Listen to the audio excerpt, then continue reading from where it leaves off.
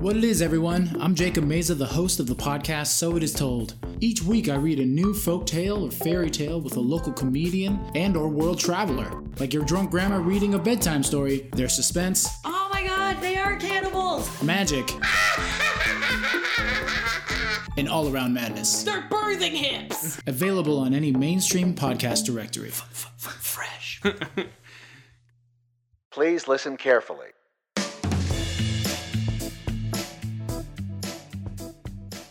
Salutations, toppers, and welcome to episode 47 of the Turn of Phrases podcast. I'm grateful that you chose to give me some of your valuable time today. This episode is dropping on May 14th, the day after Mother's Day, so we're looking at phrases that feature moms today. Keep an eye out on Twitter this week for more info on the upcoming 3-part anniversary bonanza. Y'all, it's gonna be so much fun. Also, if you want some extra stuff, check out the Patreon page. There's a link in the show notes. Alright then, let's labor through the delivery of today's phrases, origins, history, and more.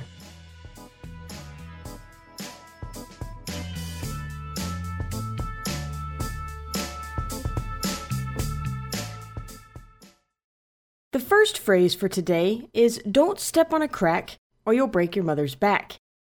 This superstitious little ditty has been around since at least the early 20th century, and it's far from the only superstition associated with stepping on cracks. To name a couple more, some folks think that cracks lead straight to hell, and stepping on them releases demons and brings bad luck to the person who did the stepping. Others think it means you'll break your china, and the number of cracks you step on is the number of dishes you'll break. Honestly though, breaking china seems a lot less intense than releasing demons, so I'm not really certain how two beliefs that are so vastly different came to be. I guess I'll have to do a crack episode to find out. If I do, I'll have to call it something other than the crack episode. Okay, let's get back to mother's back. This is a phrase that fits into the first use in print is the origin category. Well, possibly. While some sources indicate the phrase is older than 1905, it doesn't show up in writing until then, so there is some dispute as to when it really began being used. However, even the sources that say it's older only contend that it goes back to the late 19th century, so the age doesn't change much either way. So let's look at that first believed use in print, which, as I mentioned, came about in 1905. It was in a work called Lonely O'Malley, A Story of Boy Life, which was written by Arthur Stringer, a Canadian novelist, screenwriter, and poet. He wrote, quote, "Recovering herself, she continued into her journey erratically down the sidewalk, her otherwise strange hesitations and gyrations being due to a supreme effort to avoid each and every crevice. For she artlessly sang to herself as she went, 'Step on a crack, break your mother's back.'" End quote. Before moving on, I wanted to tell you something I found amusing. By the middle of the 20th century, folks were commonly telling children that stepping on cracks would cause them to be eaten by bears. I don't know why this made me laugh so much when I first read about it, but I just got this mental image of a kid accidentally stepping on a crack in the middle of a city sidewalk and just flipping out about the impending bear attack. And with that, let's move on to today's next phrase. Mum's the word means to keep a secret or just simply to be quiet. So why are mothers so secretive? Well, basically, because of Shakespeare. Okay, he didn't create this one, but he did help to make it more widely used. So we'll come back to him in a little bit. We have to go a little further back into old-timey times than our Buddy Billy's plays to find the true beginning of this one. Around 1376, a mysterious man named William Langland wrote a poem titled Piers Plowman. I say mysterious because there's not a lot of information out there about him. The consensus seems to be that he was born in England in 1330 and died in either 1385 or 1386. Although some sources indicate he may not have died until 1400. Other than that, pretty much everything that people say about him is based on his poem, as many people think it's an allegory for his own life. Because of this, people speculate that he was from the West Midlands in England, and that he was involved in the clergy somehow. But that's about all there is out there on this guy. Anyway, what did his poem say about being quiet? Well, it said, quote, "Thou mightiest better meetin' the mist on Malvern holes than gettin' a mom of air mouth till money were shewed." End quote. Even though I butchered that ye old English, the rough meaning of this quote is basically that it's easier to measure the mist on the Malvern Hills than it would be to try and get the woman he's referring to speak without first offering her payment. Now, I mentioned that Shakespeare helped make this one more popular, and he did that in Henry VI, which was published in 1592. He wrote, quote, "Hume must make merry with the Duchess's gold. Marry and shall. But how now, Sir John Hume? Seal up your lips, and give no words but mum. The business asketh silent secrecy." End quote. So, we know the approximate when, but what is the why? Well, using mum as a way to stay quiet is believed to come from the word mummer, which was used in old-timey times to describe a person who was pantomiming. It could also come from the old German word stumm, spelled S-T-U-M-M, which means silent or mute.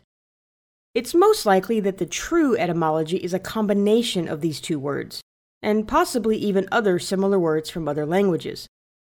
Now let's move on and invent something. Okay, so we aren't actually going to invent anything, but we are going to look at why necessity is the mother of invention. First off, what does this proverb mean? It's pretty straightforward. Difficult or tricky situations need to be solved, and thus often lead to new ways to do things. And it makes perfect sense. Mothers give birth to things, so comparing the imagery of producing something new, i.e. a baby, to producing a solution to a problem is how this proverb was born. As with many proverbs, the exact origin of this one is hard to pin down, but many people attribute it to Plato. Well, technically they attribute it to English translations of his work The Republic, and so it's unsure if Plato said it first, or if it just came about as more of a lost in translation sort of thing. It was definitely in use by the 16th century, because we find it in a book of aphorisms titled Vulgaria, written by a man named William Holman. What's with all the Williams today? Anyway, this particular William was a school headmaster in England, and he included the Latin version of this proverb in his book. It was written in 1519 and read, quote, "Mater artium necessitas." End quote. Several variations of this proverb pop up all throughout history from that point to now, but the first time it was believed to be used the way we use it was in 1658. An English author named Richard Frank wrote a book called Northern Memoirs, calculated for the meridian of Scotland. In that, he wrote, quote, "Art imitates nature, and necessity is the mother of invention." End quote. That's all I got for this one, so now let's head outside. Mother Nature, the personification of the great outdoors. This one is similar to the last in the sense that it came about due to the imagery of mothers giving birth. Nature is a cycle, life renews constantly, and as plants and animals continue to be reborn every year, it's not hard to see it all in a motherly way. But is that all there is to it? No. Was there an actual Mother Nature? Yes. However, she went by the name Mother Earth, or Gaia. She was a Greek goddess, and was actually the first of the Greek gods. It's said that she created herself out of chaotic nothingness, and that all life came from her. And since life requires balance, all living things have to return to her when their life ends. So Gaia represented the beginning and end of life, and all the nurturing in between. There have been many other figures throughout history that have had similar representations and meanings, and since the idea behind it is so old, there's not really a first known use in writing. But now that we know that Mother Nature can be found all throughout history, and isn't just a metaphor for the outdoors, let's move on to today's metaphorical moment. It's just a metaphor, dude. It's a metaphor. Curious metaphor. A metaphor. That's just a metaphor. Today's metaphor is the mother lode. This metaphor means an abundance of something. Before we get into the why, let's take a moment to go over the correct spelling. Load is spelled L-O-D-E, not L-O-A-D. And while the compounded version of mother lode is acceptable, it is technically two words. The etymology will help us understand why. This spelling of lode is defined as a vein of mineral ore. And in this saying, we use the definition of mother that means to give abundantly. So a mother lode is literally a vein of mineral ore that gives abundantly. And what's likely not surprising based on the etymology is that this saying came from deep within mines. It was being used by at least the mid-16th century, although it was in another language at that time. The Spanish saying veta madre was commonly used by Mexican miners. It became popular in America when gold was discovered in them there hills. Folks flocked to California to dig up their own riches, each hoping to find a mother lode to lay claim to. I couldn't find a first metaphorical use in writing for this one either, but that's not too surprising since it was around in a literal sense for a long time before it became used more metaphorically. So let's go on to the book to dig up today's familiar quotation.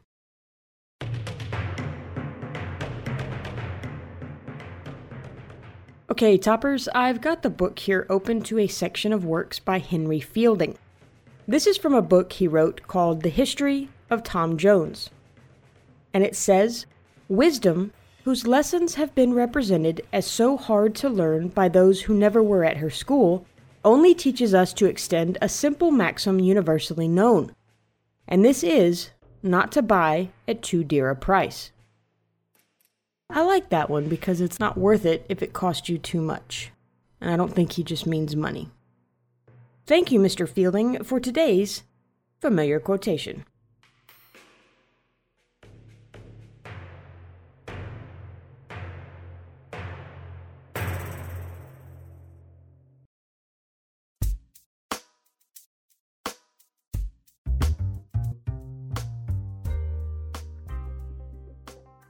All right, toppers, that's going to do it for episode 47.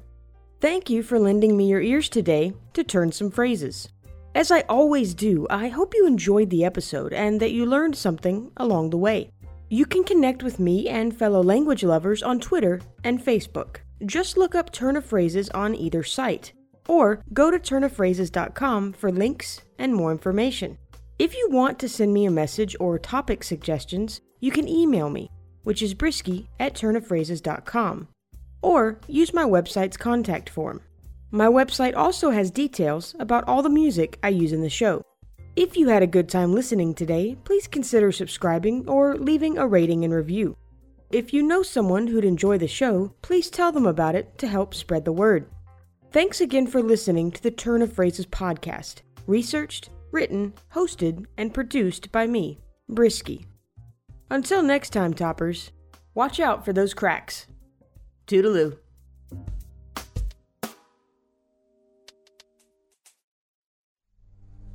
And now... This is... Let me rephrase. Around 1376, a mysterious man named William That's okay. Other than that, most everything that people say about him, I lost my place. Well, it said, quote, oh, it did not. That is not the quote. That was a burp. The business I just totally skipped that S. i.e. a baby. Goodness gracious. Mater arterium. Nope, I don't think that's right.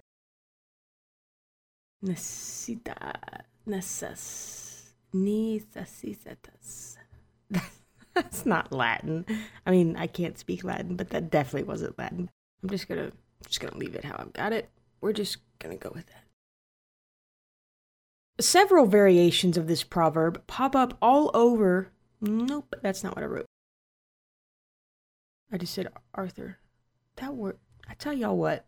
Arthur and Arthur just, they get me sometimes. I don't know why. Let's try this again. Is that Jaya? We're going to go with Gaia and just run with it. At least not in the sort of just... This spelling of load refers to the vine... Nope. This spelling of load refers to a vine of... Nope. I couldn't find a first metaphorical use in print for... Nope. This is from a work... Nope.